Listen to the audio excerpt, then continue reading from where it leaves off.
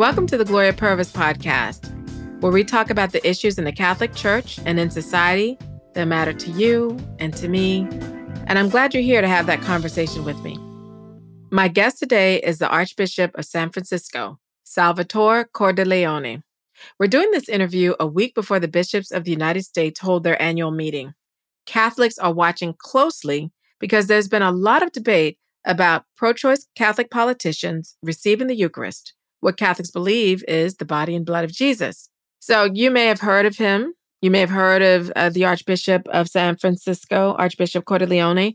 I mean, he's been very outspoken on abortion, on marriage, on the Eucharist. And I think sometimes people might say, who is this guy? Are these the only things he ever cares about? Well, let's see. Let's have the conversation. Who is he? What animates him? What motivates him? What was he like as a young priest? What brought him to the priesthood? His vocation, his immigrant family, Eucharist in the life of the church. What does he think about the consistent life ethic? What really motivates and inspires him? I really want to understand where he's coming from and hear him in his own words. And I'm hoping you can lean in and listen as well. Even if he's somebody that you think you completely disagree with, I want you to listen and discover who he is. And, I'm sure that plenty of you listening who already see him as a great hero in the hierarchy of the church in the United States. And you never know, he could say something that challenges you as well in your faith, in your understanding of our faith, and your understanding of the human person.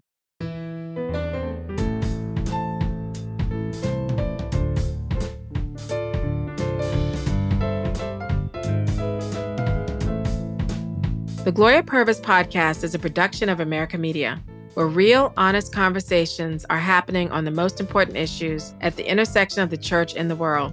And that's unique. You may not agree with everything we publish or even everything we talk about on this podcast, and that's okay. That's healthy. We need to listen to each other and be open to different ideas and perspectives. So if this podcast is meaningful to you, please support it by getting a digital subscription to America. How to do that? Go to americamagazine.org/subscribe and sign up today. The link is in the show notes. Stick around. My conversation with Archbishop Salvatore Cordileone is up next.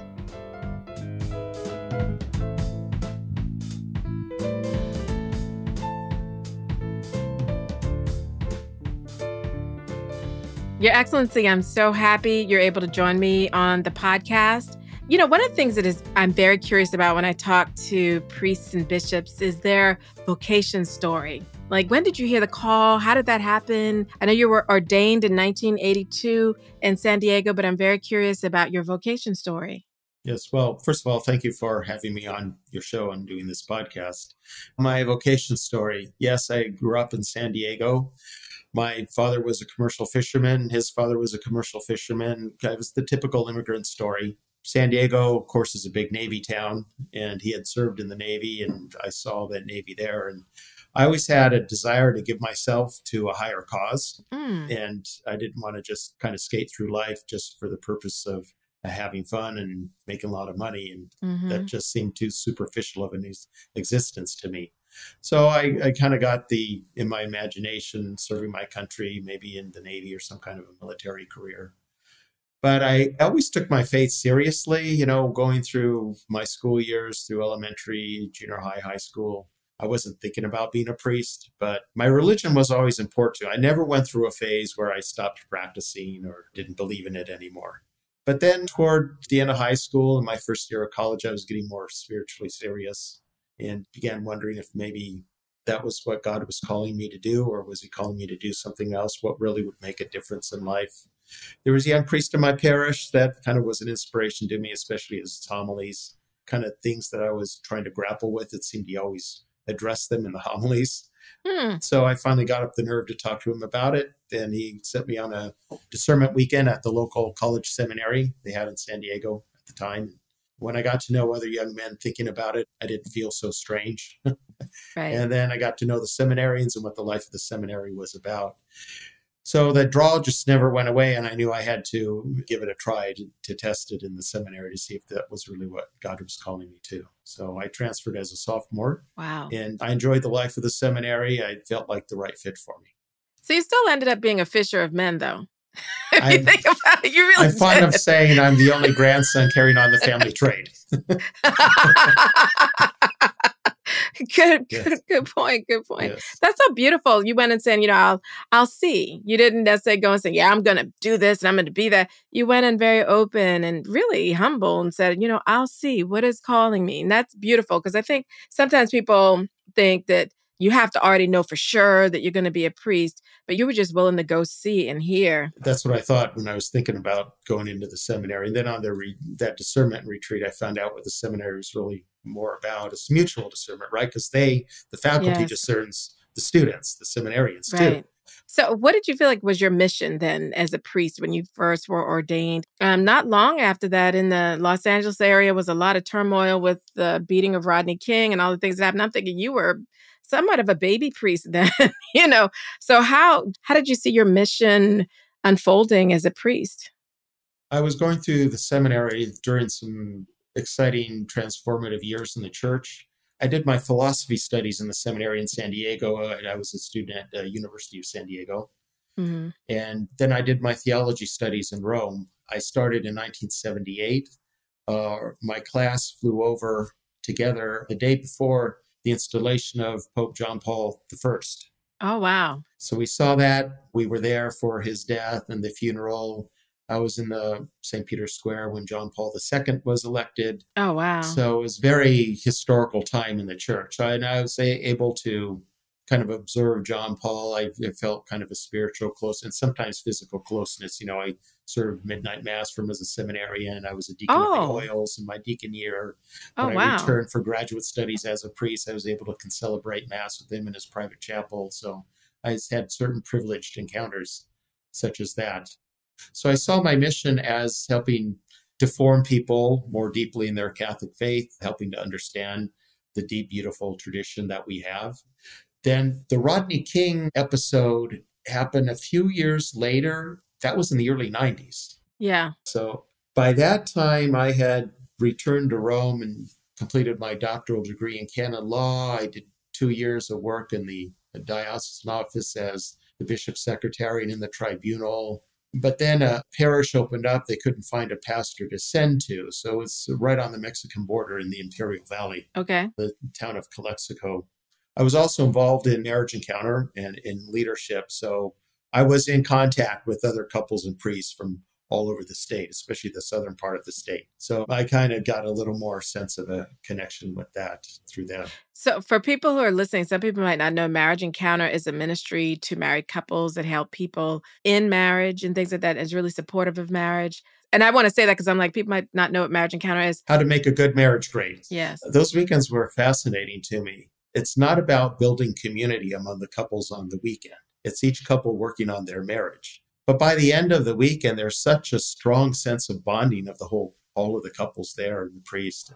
So it speaks to me about the power of the sacrament. So you've been involved in quite a bit of ministry that really puts you in contact with people living sometimes with challenges and difficulty. I imagine being on the border with Mexico in a rural community with a large Spanish-speaking population, you probably saw a lot of things. And I think there's so much going on right now, a lot of challenging things happening in the United States vis-a-vis the faith and people trying to work these things out. And so I want to really talk about something I think that's been reported on a lot in Catholic media and even the secular media is the meeting between the Holy Father and President Biden. And while he says they did not talk about abortion, he says that we just talked about the fact that he, meaning the Pope, was happy that, if I'm quoting Biden, he says he was happy that I was a good Catholic and I should keep receiving communion. And look, it is well known that President Biden, while he says he's personally pro-life,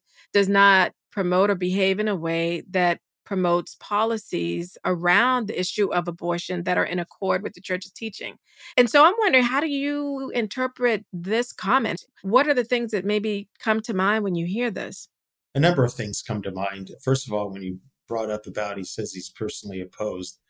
That was his position at one time. It's not what it is now. He keeps changing his position on this issue, probably others as well, but clearly on this issue, he keeps changing it in accordance with the platform of the Democratic Party. He seems to be more guided by the Democratic Party than this Catholic faith on the issues where we're not in harmony. Some things that the Democrats work on, we are, but some very important issues we're not. So he recently said that he no longer believes that life begins at conception, which is a problem for a couple of reasons. One is it's not a matter of religious belief when life begins. It's a matter of science. Science tells us life begins at conception. So it's not a matter of religious belief. The church affirms that. So he is explicitly dissenting not only from church teaching, but from sound science. About his remark, we don't know if the Pope really said that. Okay. So the Vatican has neither affirmed nor denied that. But he may not have said that. I tend to believe that the Pope didn't say that, or at least exactly that. I think many other people in a position of leadership, such as I, have had the experiences that I have where often I say one thing and people hear something else. People tend to hear what they want to hear. The Pope may have said something that President Biden heard to mean that. So you're thinking it's not that the Pope said it, it's that Biden heard something different than what the Pope did say. Yes. So I have noticed that one of the things that you're doing in regard to a politician in your diocese who is vocally pro-abortion and has put legislation forward that you would call child sacrifice. So you probably think her abortion, the things she's put, super extreme. But what you've done is you've called on Catholics to pray and fast for her conversion. Has Speaker Pelosi spoken to you about that? I've heard nothing from her office since I launched this campaign, but I'm hoping to have another conversation with her in the near future. So we'll see how they respond to that. But so far, no, I haven't gotten any communication from her office on it. But she's open to hear. I mean, she understands that she's open to talking with you and understands that you are the Archbishop of the diocese, and in that role that you have care for everybody's soul in the diocese, and as well as the chief defender of the faith in the diocese. Yes, we've had conversations in the past, and she's very respectful of me. I have to give her credit for that. She's never kind of defiant or mean-spirited. She's always been very respectful. So I think she's a good example of how, when there are bitter disagreements, we can still converse civilly. The other thing that I was thinking about too, when you asked for a prayer for Nancy Pelosi, that's one of the things that I was thinking about too, is the difficulty on the spiritual level. Absolutely. And because she's such a public person, to ask the public for, look, help with our sister. Those of you who see that this is, dangerous for her soul, join me in this work. But then I think some people somehow received that as maybe attacking her or targeting her. What would you want to say to people that are perceiving it that way? Pope Francis tells us that we should be pastors, not politicians. So I don't know what could be more pastoral than prayer and fasting. I don't know, how can you argue with that? I mean, this is a very serious issue. Since these last almost 50 years, since Roe, more than 60 million babies have been murdered in their mothers' wombs. I mean, it's a bloodbath. Not to mention the mothers who have been harmed and dealing with those scars, those emotional scars and psychological scars, and very often are not allowed to even talk about it. They're feeling this, they hold this anguish inside, and they're not allowed to let it out. So thank God for some opportunities for them to do that. And who are the ones who are helping them to heal? We are. Those who say that they're for women, their response is, you're not supposed to be feeling that. So they have to bury it and just eat away at them all the more and all the more. Who offers them healing opportunities? Sweden. Who offers them opportunities to give birth? There are many choices. Yes. Yeah. Abortion is only one choice. It's the one wrong choice. But there's adoption, there's raising the child herself, there's the old-fashioned solution of marriage. Yeah. If it happens to be a responsible man who's willing to make that commitment. So our pro-life crisis pregnancy clinics that are run by people of faith, who are, I say, they're the ones who are pro-choice, because they're giving her every choice except one. Right. Right. These abortion clinics, they give her only one choice. Yeah. And one choice is no choice. You have to have at least two options to have a choice, right? Right. And, and some of us, those of us in pastoral ministry, we hear this lament from post-abortive women that I didn't want to go through with it, but I felt like I Yes. had no choice. Yeah. Had no choice. I'm so familiar with this as someone that's been actively in the pro-life movement. I'm on the board of Maternity Home and Pregnancy Center here in DC. I have very good friends who work with Project Rachel, which is a post-abortive Yes. ministry. So I am familiar with all of the things, all of the pain, all of the coercion, manipulation, these things that women have experienced that has led them to having abortions. It's a lot and it's heavy and it's sad and it's all of these things, that makes it gosh, that we need to be doing something to help families in need, to help women in crisis, to help actually change the culture and their attitudes about pregnancy and all these things. And let me just say this. I also think we also need to, in the pro-life movement, not put people down when they do have babies in less than quote unquote ideal circumstances. I remember being shocked that some prominent pro-lifers were deriding this graph that showed that there were a larger number of African American women that were having children outside of wedlock. I saw the graph and I was like, yay, the pro-life message is being heard. Mm-hmm. Other people saw the graph and was like, what's wrong with these Black women? We'll be right back.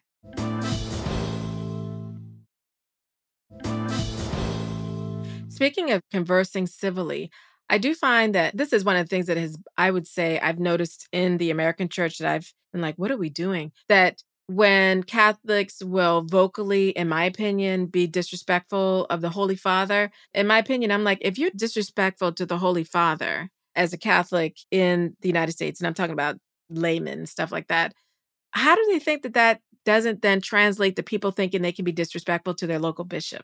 So there's some things in that regard that I have found just troubling, but maybe that's just me. But I'm wondering, what is your take on sometimes some of the attitudes or the way people talk about the Holy Father in the United States in that regard?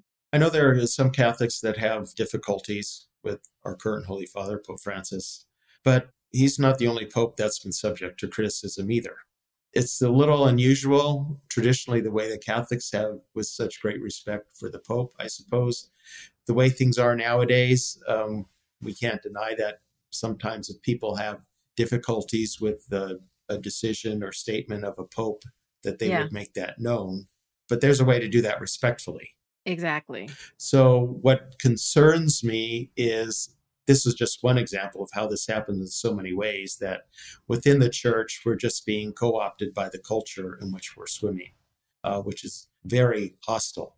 If someone disagrees with you, it becomes a personal attack, on the other person. That's why what I just said a moment ago, that has not been my experience with Speaker Pelosi, even in public. She shows that respect to the person and to the office.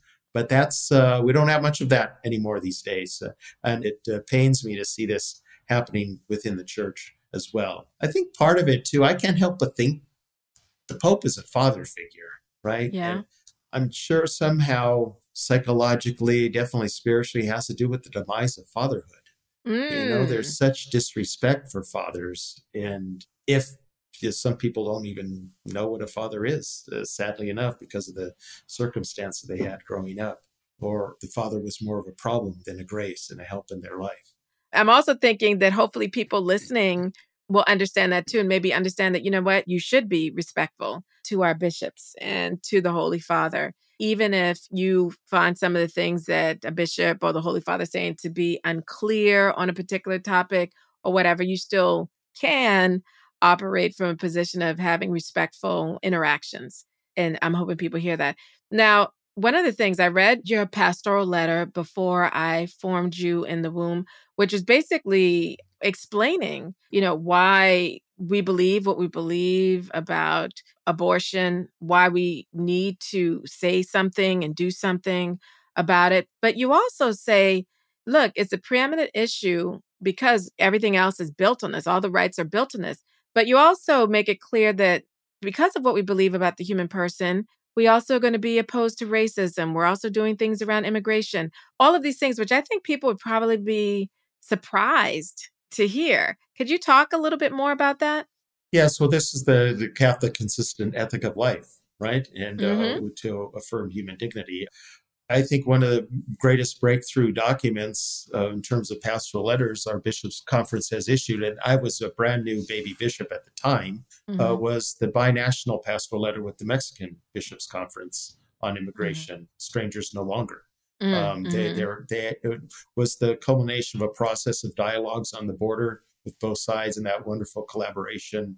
And it laid out very clearly applying Catholic social teaching to the issue of immigration and the 5 principles that any immigration policy has to respect. Now, I mean, there's room for negotiation and all that and differences of opinion, but we have to affirm that people have the right to a decent quality of living in their home country so they don't have to immigrate. And they have a right to immigrate if they feel the need to do so. Countries also have the right to protect their borders. So, I mean, those rights have to be balanced off, and refugees and asylum seekers need to be received and accommodated.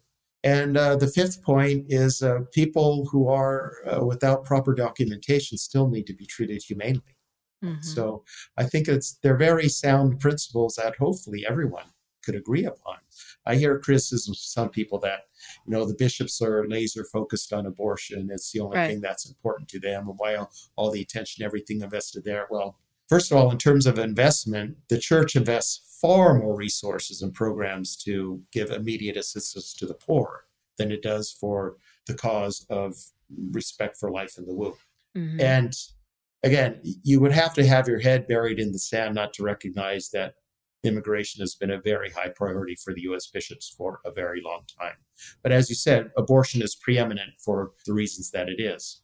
It's difficult to compare abortion to racism per se or immigration per se, because, racism is an attitude, and it's an attitude that manifests itself in different ways, some less serious and some more serious. So a racial slur is racist, it's wrong, but it's not as bad as segregation, which is as bad as that is, not as bad as lynching.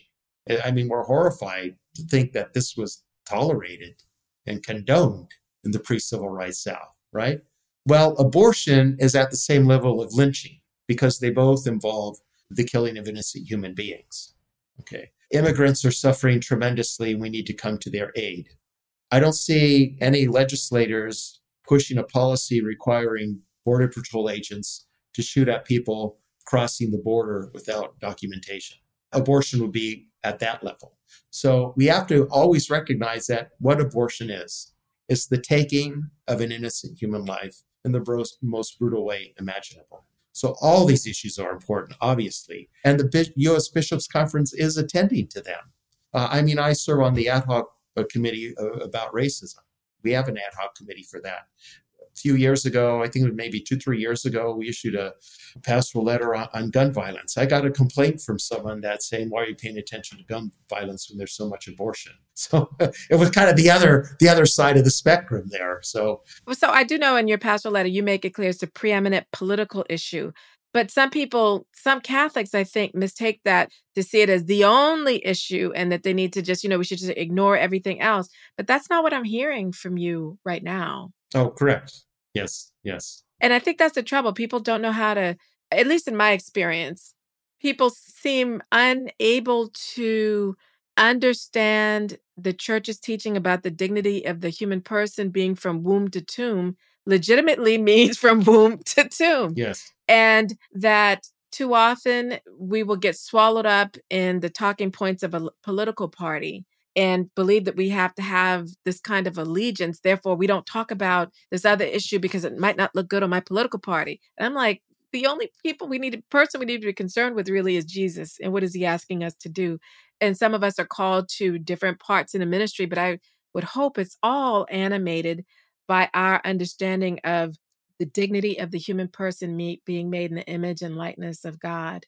And if we could hold on to that and really meditate on that and think about that, I don't think we would see these other issues as being hostile to our ability to be able to talk about and defend life in the womb, to talk about the dignity of the woman, to talk about the dignity of a person, regardless of race, all these kinds of things. But there's a real issue, at least in terms of people being able to accept that in the church. And I'm keep thinking, what is causing this? What is causing this kind of ideology that makes us think that if you are talking about racism or immigration or anything else, that somehow you're less Catholic because don't talk explicitly about abortion and vice versa. What do you think is causing this? People are too co-opted by political thinking. Mm, They're more conditioned by that than kind of the consistent Catholic view. There's obviously no problem with someone if they're more animated on the issue of immigration or capital punishment or some of those issues that are politically on the liberal side. yeah, It doesn't mean they're less, unless they're denying the issues that are on the conservative side of the spectrum. If they think right. abortion's okay, but immigration's really the important issue, that's a problem. Yeah. But I don't think most Catholics working on immigration are that way. Certainly not ones who are really active in the church. They Right. embrace the full spectrum. But I mean, it's great that some people are more energized on immigration. There's so much work to do there. And so many of these other issues. Housing, huge issue. Homelessness is a huge issue here. We just had a Requiem Mass for the homeless last Saturday, Yeah. So we need that. We need that. But no matter what issue a Catholic is animated on, it has to be with that broader perspective of the consistent ethic of life in all stages and all conditions. And when you talk about housing, I know, look, San Francisco is like crazy expensive, Yes. super expensive.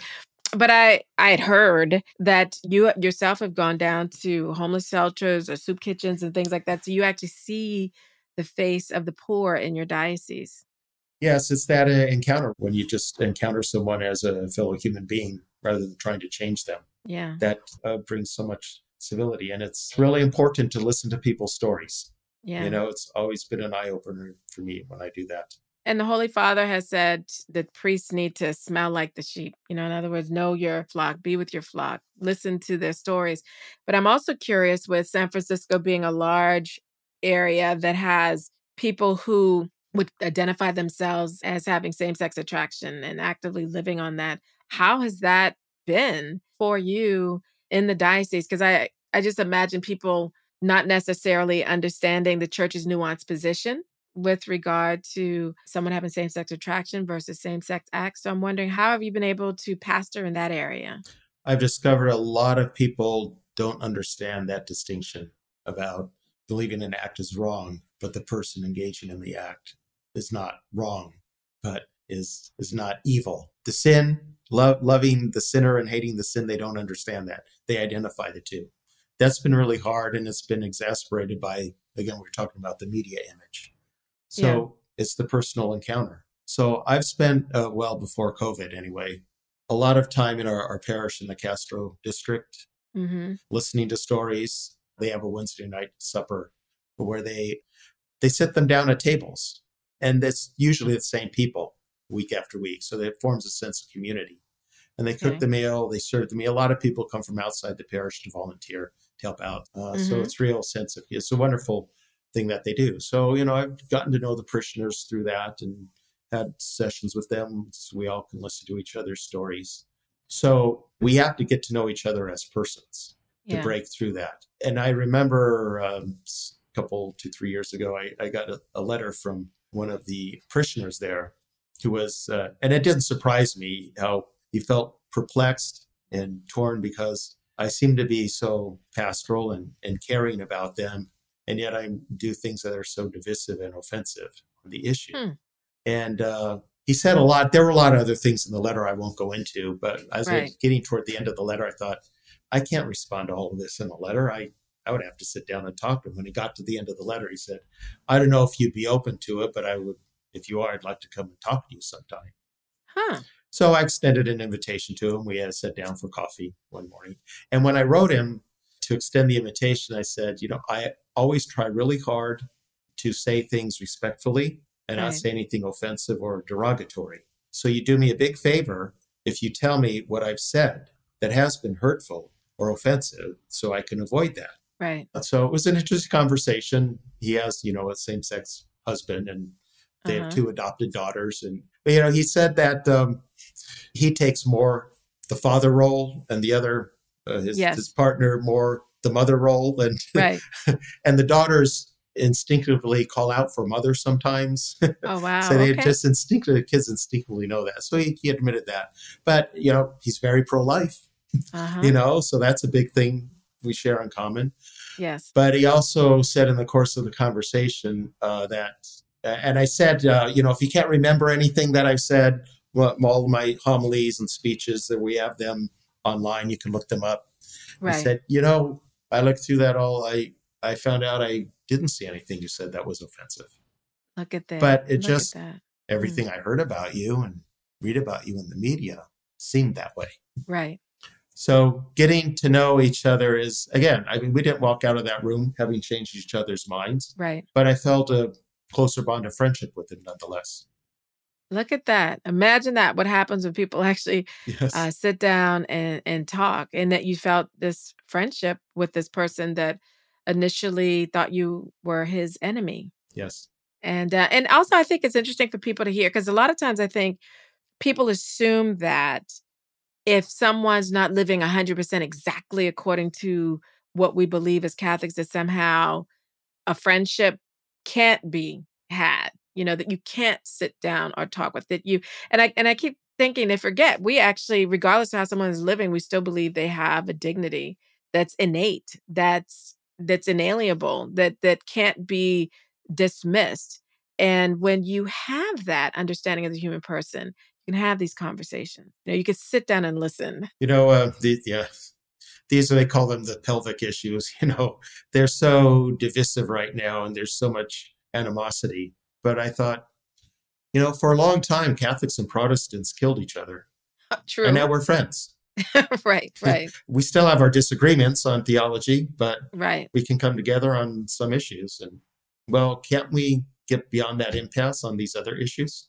So it's a bigger question. But I do know we're recording on November 8th, Monday, November 8th, and next week, the U.S. bishops, of which you are one, are going to gather for your annual meeting in Baltimore and discuss this new teaching document on the Eucharist in the life of the church. And my understanding, after talking with Bishop Cousins, that you all want a Eucharistic revival in the life of Catholics. But then I think that all this about the Eucharistic revival and the secular press getting involved is, what's going to happen with, President Biden or Speaker Pelosi, Catholics and things like that regarding the sacraments. And that seems to me to have been dominating the conversation around the Eucharist. And I'm wondering, what's your take on this and how this is all played out in the media? And what do you think should happen in terms of guidance? I would say the media certainly has been politicizing it. They keep bringing up Biden and Pelosi. And, the bishops were making the point that it's not going to mention anyone by name, but it's going to be a teaching document to clearly spell out these issues. Although, with all honesty, I have to admit, it was the election of President Biden that really spurred this. But it was way overdue. This was something way overdue. And now with the Catholic president who's so aggressive for abortion, it makes it very urgent. So I think that gave some stimulus to us doing something that was already overdue. But it's not going to be focused just on that. It's going to be a teaching document about the Eucharist as a gift to be celebrated and to be received and to be lived. So then the question that I'm often asked, and I've discussed this with people, is, should there be such a thing as banning, quote unquote, politicians from receiving communion? And, that people point to, what is it, Canon? Is it 915? 915. 915. And I keep thinking, well, that's really the prerogative of the bishop. Yes. But, yes. Right. And so how would you address that? I mean, how would you address if people are like, well, what do you think? Do we need to just out and out ban certain people? Or what would be your take? How would you advise people in this regard? Canon law doesn't work exactly like civil law, especially in the English common law system that we have, which is the law is violated, the person is punished. Canon law looks to the salvation of souls. Okay. So because someone violates a law, there are other factors that have to be considered. So Pope Francis pointed this out in, he recently promulgated a revision of the Code of Canon Law is cut up into 7 chapters, each with a different aspect of the law of, sacraments and Catholic education. And one of them is penal law, so book 6. And in the letter with which he promulgated it, he spoke about the 3 reasons for applying a penal sanction which is to address the issues of justice, to repair scandal, and for the good of the erring Catholic. Okay. So a bishop or a pastor of a parish would have to have these conversations to help the person understand that and move them down a path of conversion. But if that doesn't happen, at a certain point, there is cause for making a move such as that.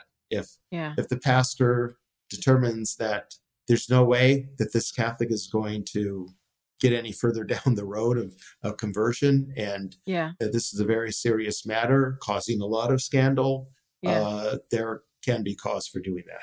But that would always be like a private conversation with the person. Would we ever, as the public, ever know? I'm thinking the only time we'd ever know is if they were formally excommunicated. Well, no, it has been happened. There's formal excommunication, which is different from declaring someone's not to be admitted to communion. Right. So that has happened. Bishop Paprocki of Springfield reaffirmed what his predecessor, Bishop Lucas, had decided about Senator Durbin, and it's been done other times as well. But excommunication, that's more declaration of a fact. This isn't the situation. An excommunication is imposing a penalty, so it has to follow a certain process, and it's a deprivation of all rights in the church. But we would know that someone was told not to present themselves to communion. Would that be something that would be made publicly known or no? Only if necessary. I mean, if the individual agrees that, okay, I understand, I won't present myself for communion, then there's no need for a public statement about it because the scandal has already been taken care of. Okay. And so, for example, we don't know sometimes what goes on in these private conversations. I still recall when Pope Benedict visited the United States and Rudy Giuliani received communion from him. The then Cardinal Egan, Archbishop of New York at the time, didn't know that was going to happen. People were scandalized. And we later found out that he had had conversations with Mr. Giuliani, who had agreed not to go to communion. Okay. He wasn't going to communion, but I guess he had an opportunity to receive from the Pope, so he took advantage of it. But it wasn't until then that we knew these private conversations had taken place, and he had agreed not to receive communion. Interesting. But let me just move on to say this. I think polarization has come into the church, has seeped into the church. And we do see differences in pastoral and theological approaches among the bishops. And I guess I'm asking, is this normal, healthy diversity, or is there a real threat to communion and unity within the U.S. hierarchy with this, what people see as different approaches, pastoral, theological, and whatnot? We've had disagreements on this for a long time, but it seems to be getting more bitter now, and that does worry me. And I think we need to respect each other in doing what we think is the right thing in our conscience. So to criticize a bishop for doing or not doing is to judge his conscience. So no matter what the bishop decides in this situation, we have to respect that. Wow. Thank you for that. And to remind people, bishops have consciences too. Yes, that's my point. Right, yes. Everyone talks about conscience. They forget that we have a conscience too. Yes. It reminds me of actually the curé of ours when he says, I'm doing this because I too have to face the Lord. Exactly. You know what I mean? So, I know exactly what you mean. Yes. Right. So he's saying that. I just think, thank you so much for joining me and for sharing so much about your life as a bishop and your pastoral care of the people in your diocese and what motivates what you are doing in the area of helping people understand the importance of the Eucharist, the importance of the faith and practicing what you believe. Was there anything else that maybe that you wanted to say that we didn't get to say? We touched on homelessness, and I mentioned this Requiem Mass for the homeless. It was through my liturgical institute, the Benedict XVI Institute for Sacred Music and Divine Worship. We are commissioning new compositions of sacred music that have kind of a contemporary feel, but it's within the genre of polyphony. So this is the second. The first one was the Mass of the Americas, a twin tributary. I remember that. Yeah. Yes. So this was the second one that our composer in residence has done, Frank LaRocca. I asked him to somehow, through sacred music, convey the sense of life on the streets. Rather weird idea about, the chaos, instability, fear, and all that. And he did it. It's definitely within the tradition of sacred music and polyphony, but it's kind of a little bit avant-garde-ish. Yeah. Not bizarre, no, but very beautiful, very powerful. He really accomplished this, and it really put me in a spiritual place of being in touch with that reality must be like. So people can, it's up on our website, our Archdiocesan website, if they want to see the recording of it. Okay, we'll see about putting a link in the show notes as well. We're trying to lift up beauty as a means of healing and uniting and sensitizing people, again, to the equal human dignity of our brothers and sisters on the streets. Amen. Whether they're unhoused, unborn, unemployed, undocumented, they all have equal human dignity. Amen. Well, thank you for that. Well, thank you for the opportunity.